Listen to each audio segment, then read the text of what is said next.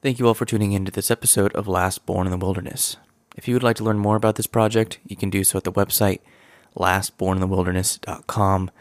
A link to that website is in the description of this episode. You can go to that website, you'll find everything I've done up to this point, every episode, every segment I've released. You'll find links to all the social media sites that this podcast is updated regularly on. You'll find links to the one-time donation page if you want to send a small donation. And you'll also find a link to the podcast Patreon page by going to patreon.com/lastborninthewilderness. You can make very small monthly contributions to the production of this podcast. This is an ad-free, sponsor-free production. It relies completely on donations, on contributions from people who appreciate what I'm doing. So for those that are already contributing, that already have donated, thank you so much for your contribution. Also on the website, you'll find all the various platforms that you can subscribe to this podcast on. I have it on SoundCloud, iTunes, Google Play, Stitcher, and most recently, Radio Public. So please consider going to any of those platforms, if those are your preferred platforms, to listen to podcasts on, and subscribe and listen to this podcast there. Without any further delay, here's the episode.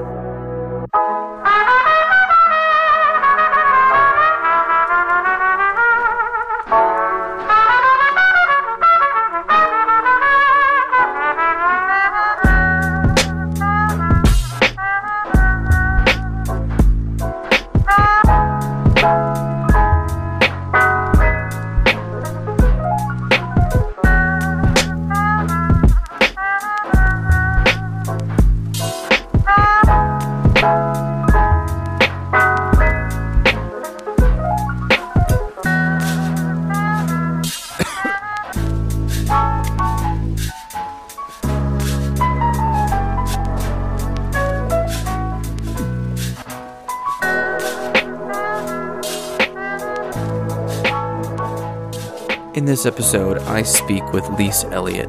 Lise is professor of neuroscience at the Chicago Medical School of Rosalind Franklin University of Medicine and Science. She is a Chicago native. She received her AB degree from Harvard University, a PhD from Columbia University, and a postdoctoral research fellowship at Baylor College of Medicine in Houston. In addition to teaching and writing, Dr. Elliott lectures widely on children's brain and gender development. So that's really the focus of this conversation. She's also the author of numerous books. Most recently, she's the author of Pink Brain, Blue Brain, How Small Differences Grow into Troublesome Gaps, and What We Can Do About It.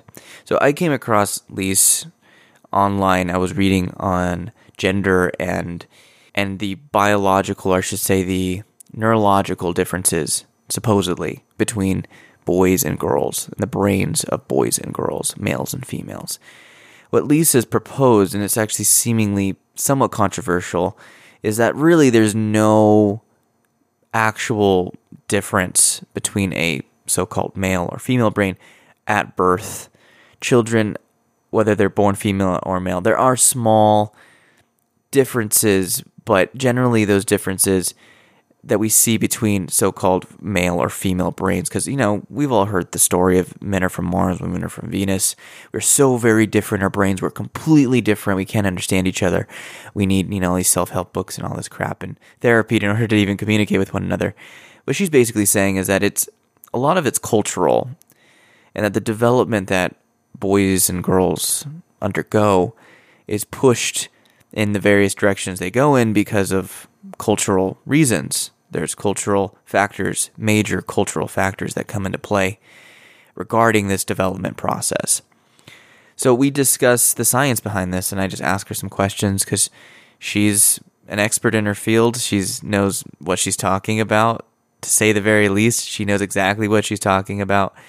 And so it's an interesting topic because I think now we're having these conversations about what being a male or what being a female really is. How much of that is actually tied to neurology, tied to what we were born as regarding our genitalia. And I also asked the question towards the end of the interview about transsexual gender identity, right? What can we do to possibly wrap our heads around this phenomenon of people wanting acceptance for being, say, born in a male body, but wanting to be considered a female, or the other way around, right? What does that actually mean in the scientific research? What can we kind of understand about that? So I discussed that, and I think it's a controversial subject because I think now more than ever there has been a blowback, I guess you could say, not blowback, a reaction against this type of science and this type of discussion, that gender is much more fluid in a lot of ways than we maybe or feel comfortable even discussing sometimes. So it's a really engaging and really interesting interview. I really love this conversation with her, and I really thank her for taking the time for me to ask her some questions regarding her work. If you want to learn more about Lise, you can do so at her website. It's liseelliott.com. Lise is spelled Lise. Elliott is Eliot. liseelliott.com. There you'll find all of her work, her articles, her interviews, her speaking engagements that she's had. I'll provide a link to her book, Pink Brain, Blue Brain. She also has a previous book, What's Going On in There. So she's just done a lot of research into brain development and childhood development, which I find all to be very fascinating. I think more than anything, when we talk about how we can affect change in future generations, I think discussing these types of issues is really important, because if somebody can get it in their head that, a lot of the things that we're doing to children are cultural and they don't have to actually be that way. We don't have to encourage this type of behavior in boys or this type of behavior in girls. We can maybe evolve in some way as a society, as a species, and I think that's really important. So please listen to what Lise has to say. And again, I'll provide links to all of her work and everything she's done down in the description of this episode. So thank you so much for your attention up to this point. Here's my episode with Lise Elliott.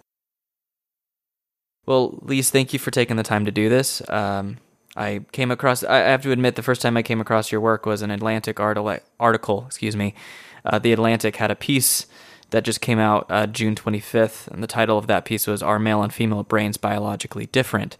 And reading it's not written by you, but it's written about you and some of the claims that you're making regarding the differences or the lack of differences in the male and female brain.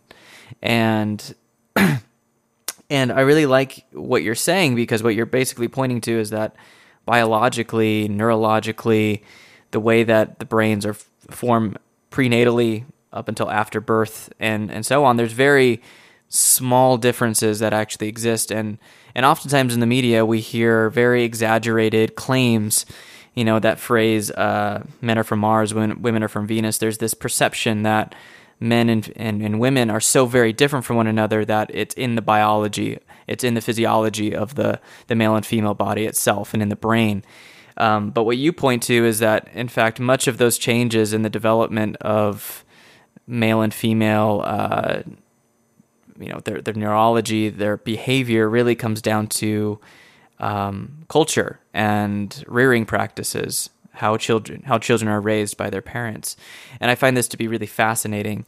So to kind of just get a base here, what are the assumed differences between a male and a female brain, and what is the actual research that you have researched, have looked into, that actually show what the actual differences are and what maybe we have more in common than anything regarding our physiology and our neurology? Yeah.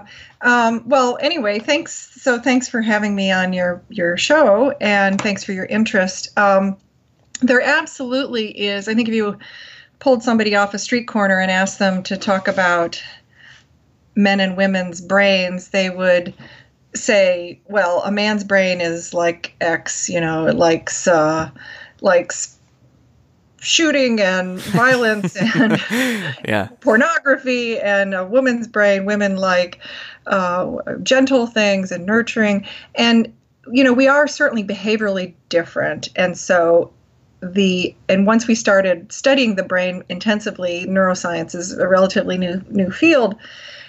This notion arose that there is such a thing as a male brain and a female brain. There's books about the male brain and the female brain and their alleged differences. But when you read them, it usually boils down to behavior. So there's no question that men and women on average behave differently. We have different interests, we have different relational styles on average. Now, for all of these differences, there's tremendous overlap.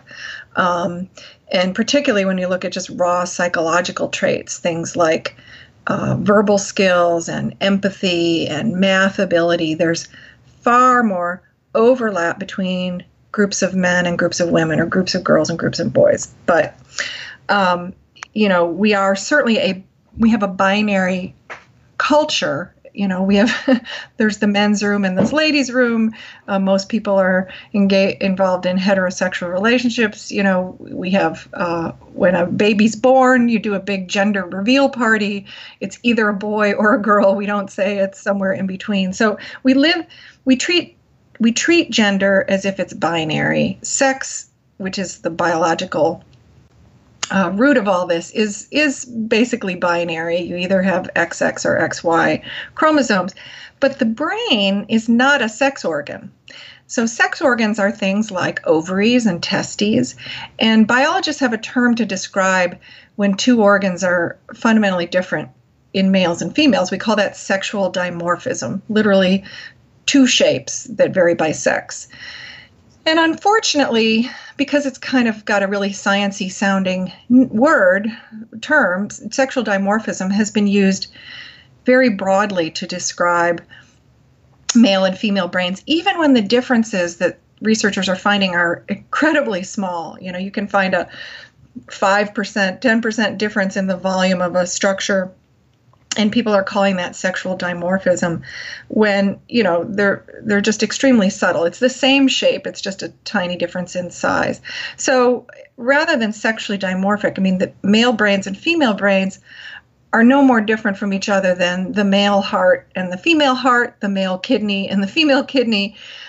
Surgeons can actually transplant a heart between sexes if it's the best fit, the best match based on, molecular markers and so on.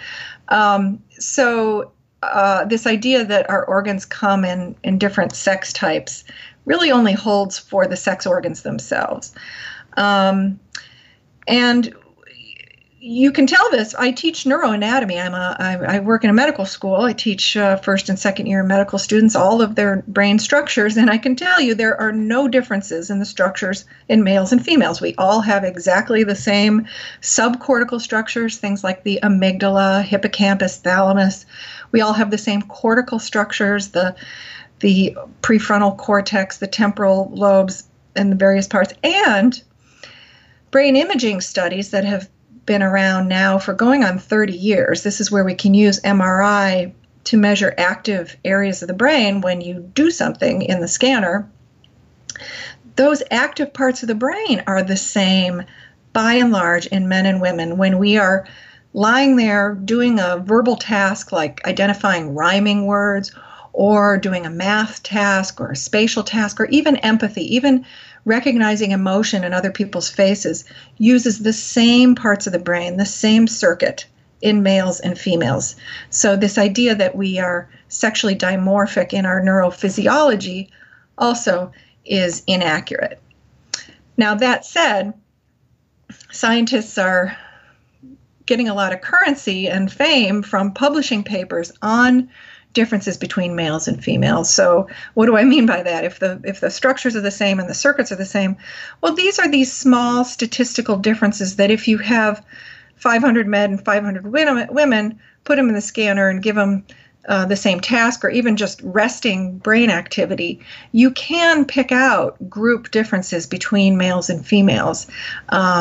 These are small statistical differences that by definition require huge populations in order to detect.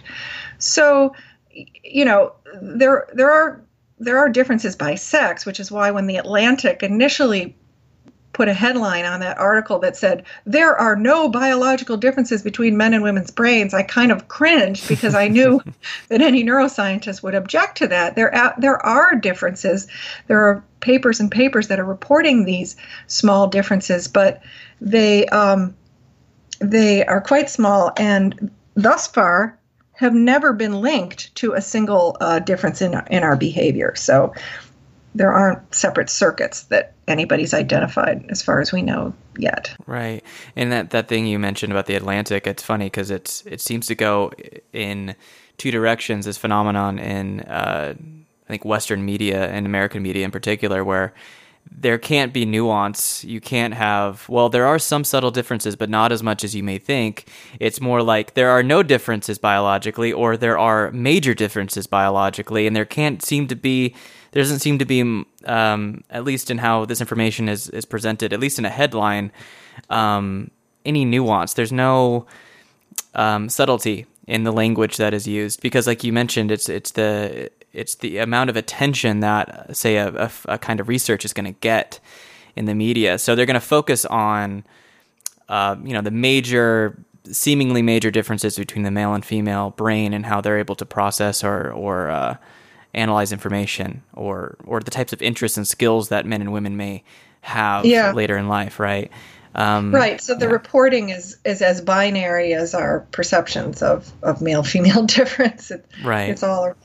Yeah. But I think that's because there's a lot of currency. Unfortunately, scientists, and particularly the university press offices, so all of us work at universities that are trying to bring attention to the school, and, one thing they can all relate to is sex or gender differences. And so when a researcher finds those differences, those are the ones that tend to get released by the press office, and then the media pick them up, and you have this sequential loss of precision in the reporting when it gets out there. But I have to say, I always say in my talks that sex differences are sexy. A scientist can do a study.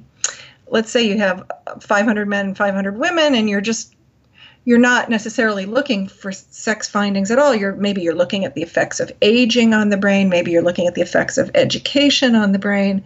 And you happen to have half men and half women. So what you do is you publish your primary study. You look at the effects of aging on the brain, and you get a nice publication. And then you realize, wow, we have men and women in that study. We can analyze it again and see if there's a sex difference. And then if you find a sex difference, bingo, you get another publication, which in science is gold and the ticket to grants and tenure and so on. So there's a selection bias for publishing studies that find a sex difference. And then if you analyze those 1,000 people and you did not find a sex difference, well, unfortunately, nobody wants to publish there was no male-female difference in this huge study I just did.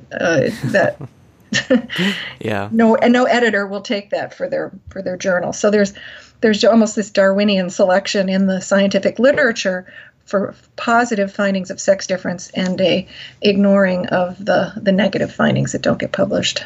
So do you think that the reasoning for that, I mean, obviously there's the short-term gain of getting attention, of getting grants, of getting all those things you just mentioned, but it seems like it's just perpetuating a lot of the stereotypes and myths that surround gender or sex differences between men and women, and that in turn affects how generations of like how people choose to raise their children and how schools choose to teach children. It seems like that the short-term gain of getting more grants, getting more research funding, et cetera, is perpetuating a problem in our culture. And I don't know if there's like a solution to that right now, but it's just something I wanted to comment on, which is, I think, something that you get into, which is that the major differences in how boys and girls develop into adulthood, into their adolescence and into adulthood, much of those differences are subtle at birth and subtle at the start, but over time, because our culture reinforces certain stereotypical ideas of what a boy or what a girl is supposed to act like and supposed to be interested in, those interests, like we could discuss, for instance, the fact that, well, I can't remember his name. He was working for Google. I think he resigned or got fired, but he was pointing out that the reason why there aren't women in tech is because they're just biologically different and they're not as interested in tech. What would you say to someone like that who is pointing to maybe some research that he has that points to some of the biological differences that he may perceive to be regarding the difference between men and women. Right. Well, you're quite right that by publicizing findings of sex difference and ignoring findings of sex similarity, we perpetuate in the popular understanding an exaggerated sense of male-female difference. And that's certainly harmful in a society like ours, where we're trying to provide equal opportunity and we have equal expectations, say, of fathers and mothers in terms of child rearing. It's going to be difficult to achieve that kind of equality if people have this assumption about hardwired or fundamental differences. And I'd just like to point out that while this is fun and totally common to do for male-female differences, we never do this for racial or ethnic differences. Scientists could break up their data in all kinds of ways, and I can guarantee that they don't divide out the white and black participants in their research and publish brain activity or brain volumes according to those characteristics, because people don't want to hear it, understandably, and understand that that kind of research is very divisive.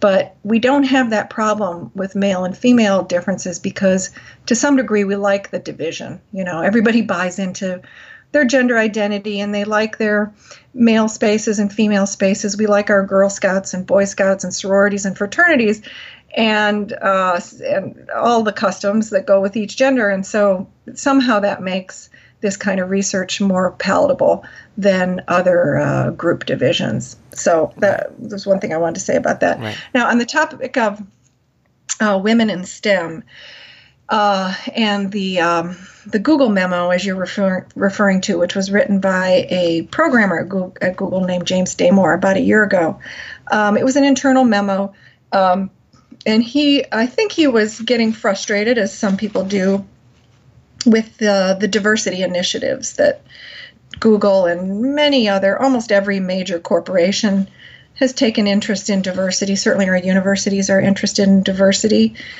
And in my mind, it's for good reason. We know that diversity of background and opinion produces more creative thinking. You know, people come to a problem with a different perspective and they can see a solution that others who've all been in the same kind of rut may not necessarily see.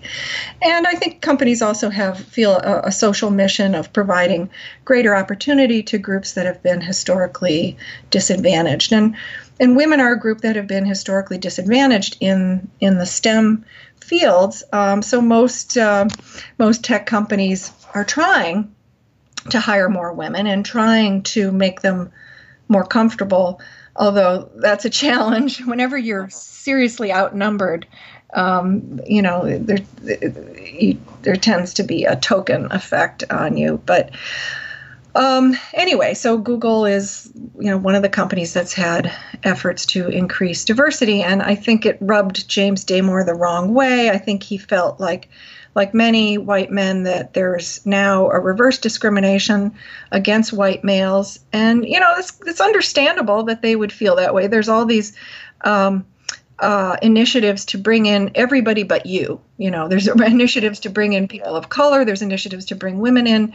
It just would seem unfair, I'm sure, to white males.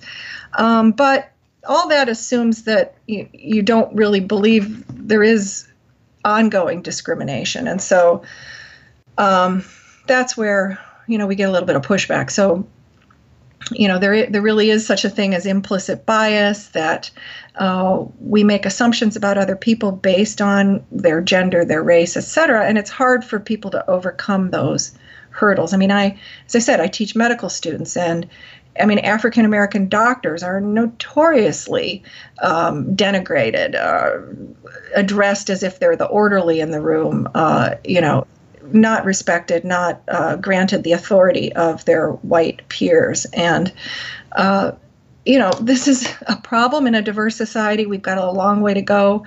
And I think that people who've been in a historically privileged group, I'm white, and I definitely appreciate the historical privilege that has granted me. owe it to the rest of our society to ramp up opportunities for others. So anyway, if you have the view that we've already done everything we need to do to help underserved groups, and that now we should just absolutely level the playing field based on raw, test scores basically.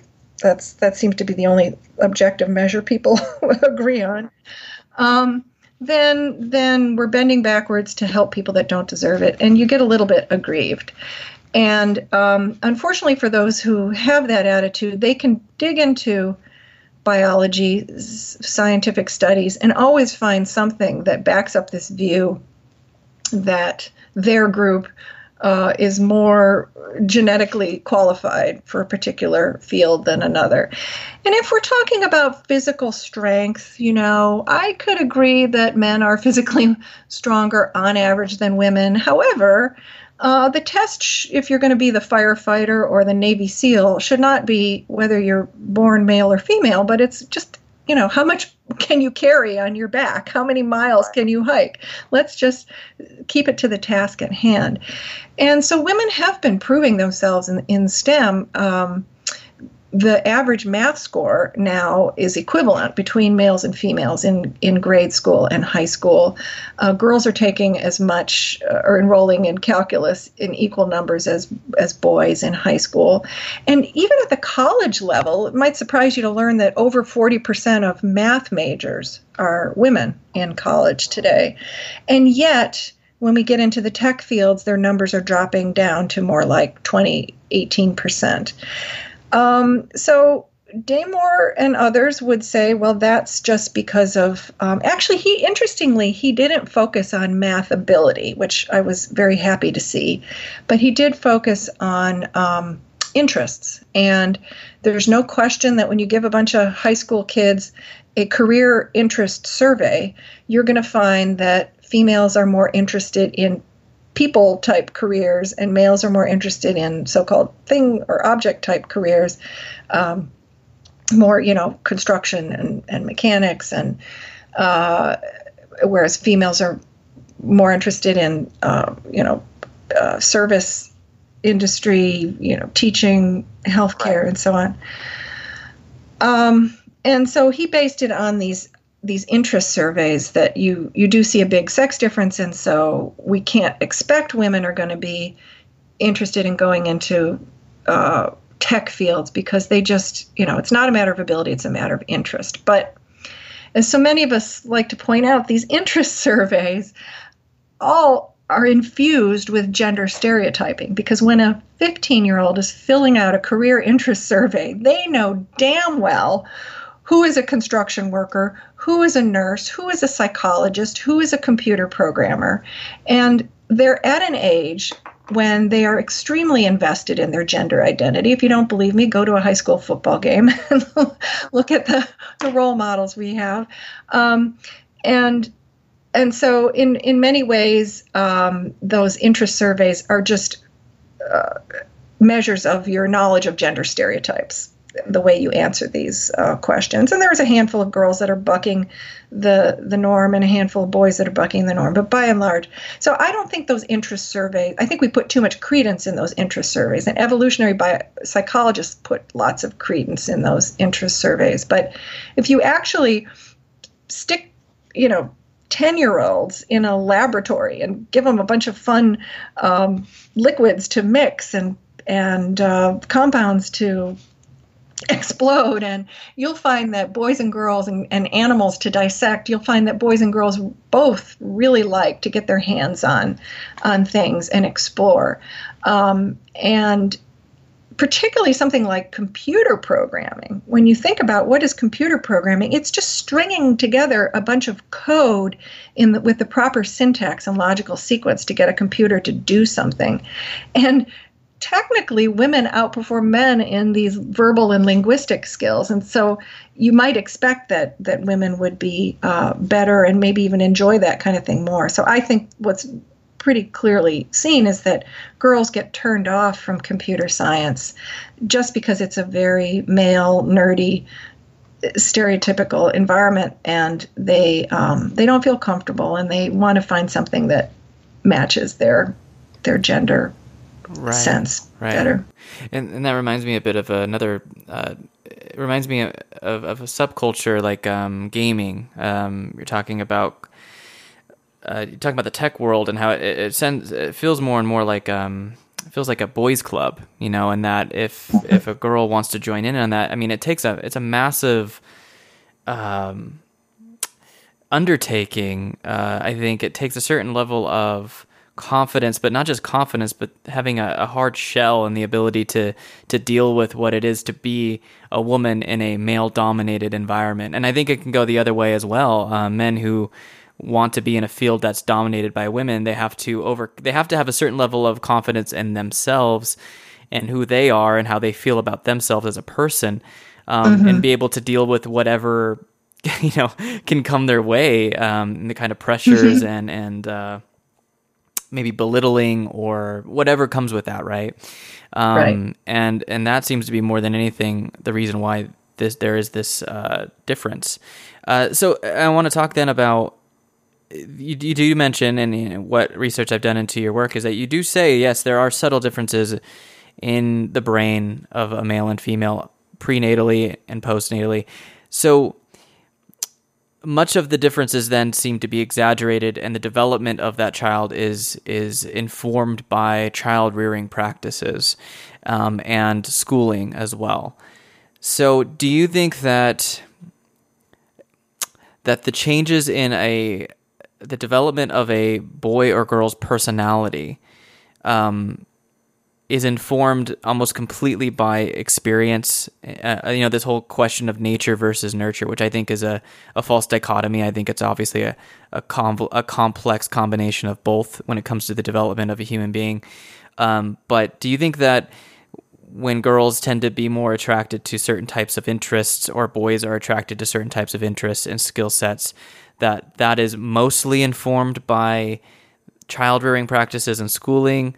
Or do you think that is something that is inherent in what it means to be biologically a male or female? Well, there's no question that genes are important in shaping our personalities, but men and women share almost all the same genes. There's this tiny handful that differ. Remember, men have X chromosomes, women have X chromosomes, women have two X chromosomes. So all the X chromosome genes are the same. The Y chromosome is a tiny little chromosome. It only has a handful of active genes on it. So genetically, a brother and sister are really no different than two brothers are from each other. So, our personalities have genetic load to them. People can be more extroverted, more fearful. There's a whole bunch of range of personality dimensions. And I'm a neuroscientist, not a psychologist, so I can't rattle them off quite as easily. Sure. But, basically, whatever trait you look at tends to have a pretty strong genetic load, like 40-50% of the trait is considered heritable for most traits. But I don't believe that interests are necessarily like that. If you just look at what's happened to girls since they have been given an opportunity, and again, if there's a genetic load to interests, boys and girls have largely the same genes. The issues, does testosterone play into that? And I'll talk about that in a second. But if you look at what's happened to girls' interests in, say, the last 40 years, that we've just a little bit past 40 years since Title IX was acted into law, which requires elimination of discrimination on the basis of sex in schools. And everybody knows Title IX most famously because schools are supposed to put equal funding into athletics for girls and provide as many spots on teams for girls as boys. Well, girls' athletics has grown tenfold over those 40 years. You have 10 times more girls playing on teams, sports teams. And guess what? Now girls are a lot more interested in sports than they were 40 years ago. That's obviously not a genetic change. So environment can have a big influence. In my field, biology or neuroscience, we have a majority. It's a little bit over 50% of our PhD students are female. And that certainly wasn't the case when I started out. I was definitely a minority in the mid 80s when I started grad school. So interests have a cultural label to them. And so, I think that tagging that to genes is really pushing the envelope a little bit in terms of scientific plausibility. Then we get to the issue of testosterone. So our genes differ very little. And by the way, genetic males, XY individuals who lack the receptor for testosterone, it's a disorder known as androgen insensitivity syndrome. They actually are phenotypic females. So they look like women, they develop breasts, they have undescended testicles. Sometimes you only become aware at puberty when this woman fails to menstruate, that she actually is an XY female. And psychologically, XY females are indistinguishable from XX females. In other words, they're predominantly attracted to males. Their behavioral, the empathy and verbal skills and so on resemble much more typical females than typical males. Their toy preference and all that. So from that's really led us to conclude that in humans, genes don't do much at all with regard to genetic male-female differences. If there's anything biological, it's in hormones, and the big player here is testosterone, because both males and females have pretty high concentrations of estrogen floating around, but males have higher testosterone than estrogen. And testosterone is necessary to masculinize a baby's body before birth. So it's once the testes in the baby boy, in the fetal boy, start putting out testosterone after about 7 weeks of gestation, they're responsible for differentiating the gonad into a testes, and then, once the testes is formed and starts putting out testosterone, they're responsible for differentiating the penis and the other male reproductive ducts into a male type as opposed to a female type. So we know testosterone masculinizes the body. What does it do to the brain? That's been the million-dollar question. And certainly in animals, we can do these studies where you manipulate testosterone and you can see changes in behavior, particularly rough and tumble play, which young animals of pretty much every mammalian species like to wrestle and tumble.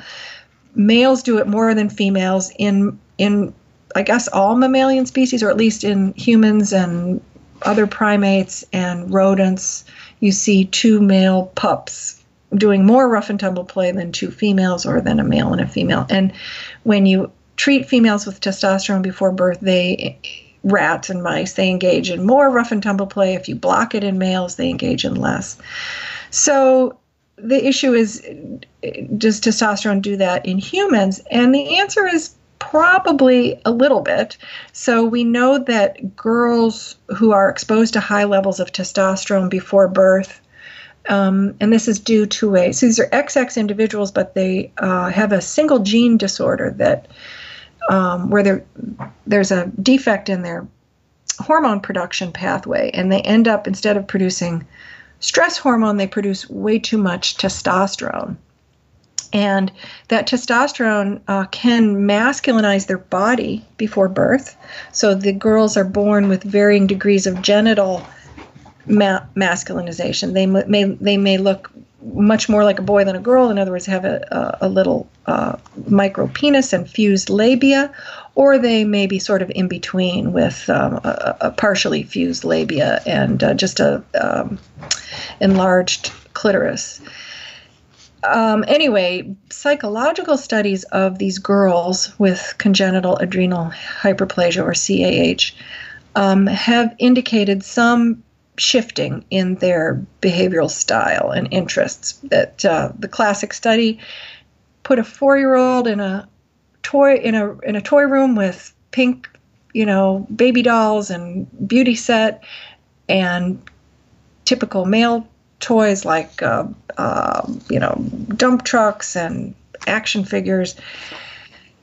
Boys and girls at 4 years of age will split their time about 80-20 in terms of playing with the boy things and playing with the girl things. And there's a lot of subtlety to that depending on who's watching and if there's other kids in the room and so on. But they do gravitate towards the so-called gender-appropriate toys.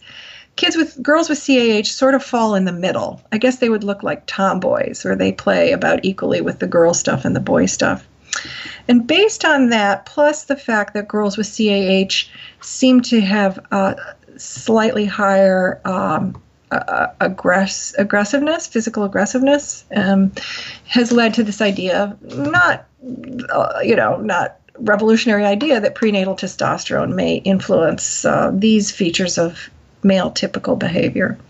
So, I think there certainly is a bias that exposure to testosterone does before birth, but so far, people looking at newborn babies' brains have been unable to pluck out a clear correlation between prenatal testosterone and any particular structures. There are studies that report effects, but unfortunately, the handful of studies that have been done thus far are each reporting a different effect. And so I don't believe anything until I see it, replicated across multiple labs. And so the way I think of it is, picture a little plant growing out, putting out its first branches.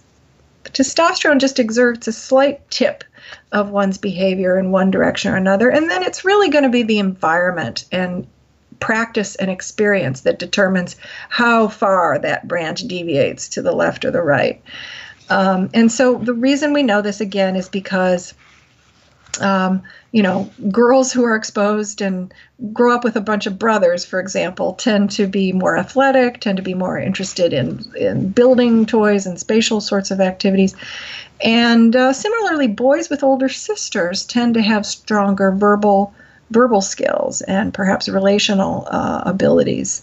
So we know that you're influenced by those around you. And to me, testosterone is just another drop in the bucket that is shaping those behaviors, but there's many, many other influences that ultimately determine what your brain practices doing during childhood. Okay. A question that just popped up in my mind when you were discussing testosterone and its effect on the development of the fetus and of children.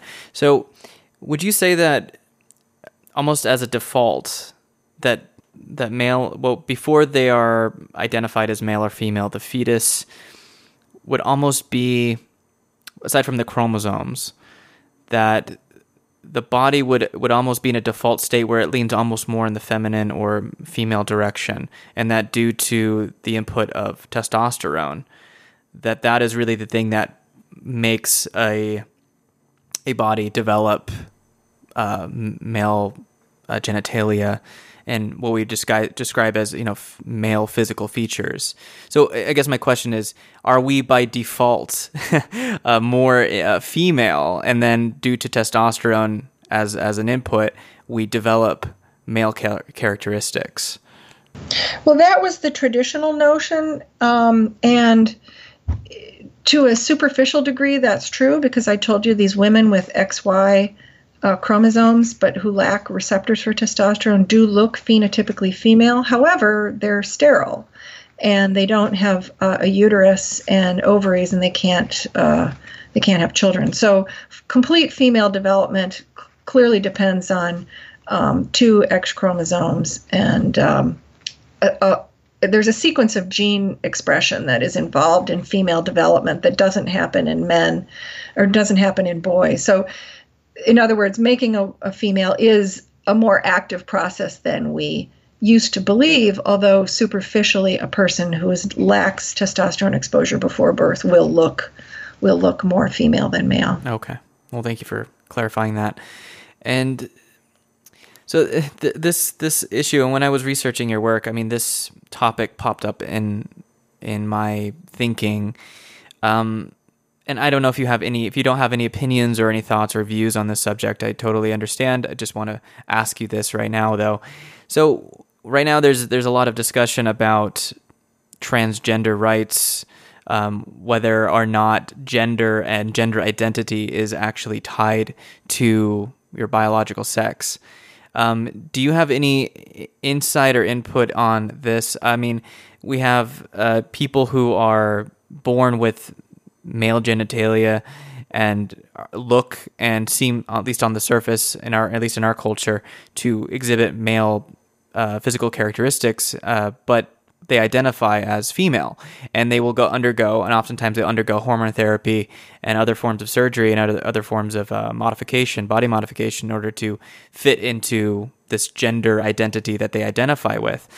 Is there any research that shows, because we're talking about male and female brains, is there any research that shows that people can be born into what we would call a male body, but have neurologically what would be maybe described as a female brain? I know we just discussed all the things that we did previously, but I guess I want to fit this idea of gender identity into maybe something that could be based in neurology or in the physiology of a brain.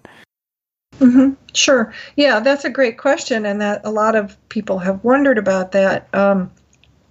Neuroscientists have been studying transgender people's brains for quite a while now, maybe 20 years. And again, there were some splashy early studies that suggested that this tiny little zone of the hypothalamus, or a structure called the bed nucleus of the stria terminalis, differed in transgender versus cisgender people.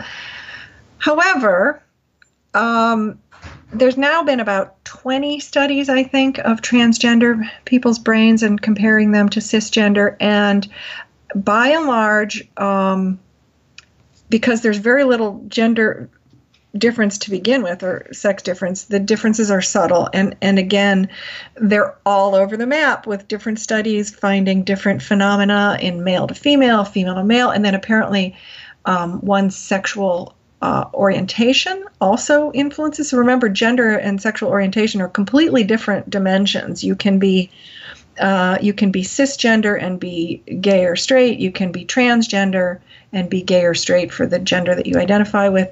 And so we see, depending on the study, subtle differences in all these groups, very little replication from study to study. In the last decent review, or the only decent review of this literature, I've been reviewing it myself, but I haven't published it, but there's one published review in 2015. The basic conclusion from this was, we just need to abandon the idea of binary brain sex, period. That the studies of transgender individuals do not support the idea that there is such a thing as a male brain in a female body, and vice versa. To me, gender is a spectrum. There's no question there is such a thing as masculinity and femininity, and that, more X individuals are feminine and more XY are masculine, but it really is a spectrum, and you can find any individual anywhere on the spectrum, or some people even refer to it as a mosaic, that there are these dimensions of masculinity and femininity. I talked about gender identity and sexual orientation, which can be quite different, but we also have things like aggressiveness, physicality, social sensitivity. We could chalk up all kinds of things that we all know. What's the masculine end? What's the feminine end on the spectrum? And you can find individuals that are a mosaic of those different things. So you can find somebody. I consider myself very much of a mosaic brain. I've always been strong in math and science, and I'm pretty physical, athletic, but get me around a baby. Yeah. I wrote my first book on babies. I'd like to think I'm very nurturing and socially sensitive, and so I think I'd end up on the feminine side of the spectrum in that zone. And so for each of us, there are many dimensions of masculinity and femininity. Cultural stereotypes have portray it as if it's this binary. But our brains have to do all of these things. And so our brains have many circuits that for any individual are going to fall towards the masculine, towards the feminine, or maybe kind of in between. We just really need to abandon this idea of binary brain sex, and that applies equally for cisgender as for transgender people. Right. Well, it's really fascinating that gender identity is not really tied to anything that we can. It's not really tied to brain structure, right? Just like we have discussed. So again, I think it leaves us all in a space of maybe unknowing. Sorry. Mm-hmm. Oh yeah. Just unknowing, of not exactly fully understanding ourselves very well, and understanding how there is such large variations in human beings and our identities and what we identify ourselves as regarding gender, and that you can't just reduce it to something biological. Yeah. No, I mean, by the same token, we don't know the neural circuitry for being a Republican or a Democrat. We don't know the neural circuit for being a Christian versus a non-believer. We know that there are brain activation differences in people with different groups, but we're barely. If the task is very discrete, if it's like reading words or, like I said, identifying facial expression, neuroscientists can map out the circuits for these things. But how do you map out a circuit for gender identity? I mean, what is gender identity? How do you put somebody in a scanner and activate their sense of gender identity? It's not an atomic brain activity, and so I think, like any of our complex thought processes, it evolves through life. Our ability to identify, our tendency to identify, is going to be influenced by many factors, genetic and environmental. And interestingly, one thing about transgenderism, which I guess kind of surprised me, because I think the dogma is that you have a child born with the wrong brain for their body or vice versa. But it turns out that people transition at all ages, and they weren't necessarily dysphoric, gender dysphoric as children. It can come on at many stages of life, which again tells me it's influenced by life experience and culture and a lot of complex influences. And frankly, we can't study it in animals either, because gender is by definition cultural, and animals maybe have a little bit of culture, but I would argue not to the extent that we do. Right. It doesn't get, they're not as it's not as complex. Self-aware. Yeah.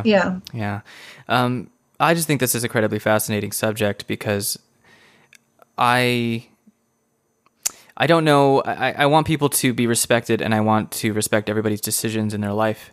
I do have some, understandably, I think there is some, and I don't know if you have an opinion on this particular element of it, but you describe people who identify as one gender or the other. They might, this comes up in different parts of their life, which indicates that it might be cultural in its origin or something like that. But I think that because people want to be so inclusive of transgender people, like for instance, if you have a child that's about maybe 6 or 7 years old, and they say it's a little boy, physically, biologically a boy, but they say, I want to dress and be like my sister or like a girl, and that parent may then think, oh, well, they're just a transgender who wants to transition into female. I've heard of these cases where children are basically undergo hormone therapy. And so that's the territory that I know it gets into a really politically sensitive, very difficult territory to discuss, because in no way am I trying to be insensitive or trying to dismiss or say that people can, do whatever they want with themselves and identify whatever they want regarding their gender. But I think we get into this territory of trying to understand how to deal with, say, children who are undergoing this process. Again, I don't know if you have an opinion on that, but that's really where my confusion or interest kind of goes into, because it really concerns me when people maybe don't have a nuanced perspective, or letting that child grow up and see how it all plays out. I guess is maybe the way I would say that. Yeah, it's an extremely difficult time for like pediatric psychiatry and endocrinology, trying to understand what to do with kids who are gender dysphoric, who express, that they're not, they want to be the gender other than their gonads. But and it's evolving. The good news is there are protocols in place for a child who is very persistent, very insistent about their gender dysphoria, that they, a genetic boy who says, I am a girl, I want to be a girl, I've always wanted to be a girl. There are protocols in place that involve delaying puberty and waiting till the child is at the age of consent, or I think maybe at 16 now, and allowing them to choose to initiate hormone therapy and so on. But generally, the advice is to take it very slow, because some kids do change their mind. And so many social factors can influence that, and complex psychological factors we really don't understand. Right. But I can tell you that it's extremely challenging for parents and pediatricians these days. We want to be affirming. We don't want to shame children, and that was always the standard method for trying to condition children to accept their biological gender, and a lot of kids were seriously traumatized by that. So I think we're in a better space that way in terms of parents and hopefully teachers and communities affirming children's gender creativity. I like that term better than gender dysphoria. Kids are being creative about gender.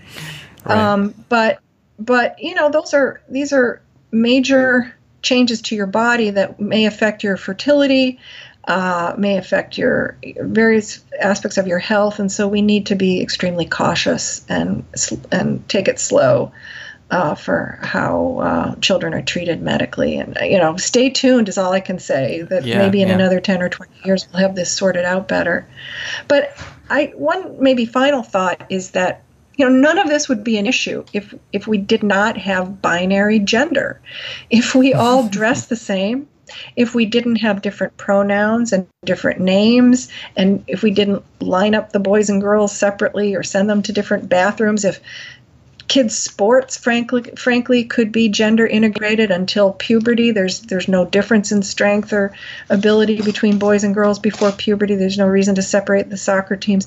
We just make such a big damn deal about gender that we force kids to pick a team. If gender truly is a spectrum and yet we only present them two teams, well, what do we do with all those kids that are kind of in the middle? Right. And that may be a lot of kids, that are not super masculine or not super feminine, and we force them into these narrow boxes that really constrain the rest of their lives. It constrains the kinds of things they're going to practice. It constrains who they interact with, who they befriend, who they talk to, who they get close to. To me, gender is very limiting. So the ultimate solution to this would be if we could live in a truly not gender neutral society, but gender free society, where it just wasn't a label that influenced anything in our lives. And then we wouldn't have kids or people, I think, as much wanting to change their outward anatomy. Of course. Yeah, and I'm on board with that completely. I understand where you're coming from. And one last question. We've been talking for about 50 or so minutes, so I just want to ask you one last question. For people that want to maybe get a concrete example of what you're discussing, of a society that maybe is moving in that direction, I would not say that the United States at this time. I mean, maybe in some sectors of our society that is the case. But if there are any societies or any places that people can look to where these types of things are happening, where you're starting to see more gender neutral or more gender, I can't remember exactly how you said it, but basically where gender was not enforced and gender stereotypes are not enforced in either parenting or schooling. Is there anything that we can look to so that people can have maybe an example of what that looks like? No, Okay. No, they don't exist. The closest I can tell you, and that's why when the evolutionary psychologists say, "Oh, look at these gender differences are universal across all societies," well, that's because we have gender labels and gender roles and gender hierarchy in every society. There are some that are more egalitarian than others, but still, we don't have absolute equality in any existing nations. And the closest I can tell you is there's a family in Canada that got a lot of attention several years ago when they had their third child and they refused to reveal the child's gender to anybody. They named the baby Storm. And there was a follow-up with this family a few years later when Storm was 5. I think Storm is probably 8 or 9 now. The family has 3 children, and none of them identify as a cisgender. They're all kind of somewhere in the middle. And these kids do not go to school. They are homeschooled or unschooled. They really haven't had much contact with the outside world, which, one may have issue with that with good reason. But that's the closest I've seen to a gender-free rearing. And the kids look to be pretty creative and pretty much in the middle from what I could tell. Right. I was just trying to remember, there was a Scandinavian country, I want to say Sweden, possibly, where maybe it was Finland, I can't remember where, but they were starting to implement these educational policies where they were de-emphasizing gender differences in how they raise children. So I just wanted to maybe give people some sort of example, but thank you for pointing people towards that. I will look that information up myself regarding that family you just discussed. So yeah, thank you for your time. I know that you are the author of a book. It's been almost 10 years since that book was published. Let me look here at the title of that. It's Pink Brain, Blue Brain, How Small Differences Grow in Troublesome Gaps and What We Can Do About It. I will provide a link to that book. Is there anything else that you are working on right now? Any other resources that people can look to find out more about your work and anything like that? Well, I've just published mostly peer-reviewed papers on gender similarity and a couple of brain structures. I'm working on a big review right now, but I did. I think the Atlantic article came out of a talk or a panel discussion I did at the Aspen Ideas Festival last week or the week before, that one can access through the Aspen Ideas Festival. I think all those videos are available to the public. So, I think the title was actually Pink Brain, Blue Brain of our talk. Okay. Yeah, and I'll provide links to your website, to your book, to that talk, and everything in the description of this episode when I release it. So, Lise, thank you so much for your time. Thank you for your insights, and thank you for the work that you've been doing. I greatly appreciate it. My pleasure. Nice to talk to you, Patrick.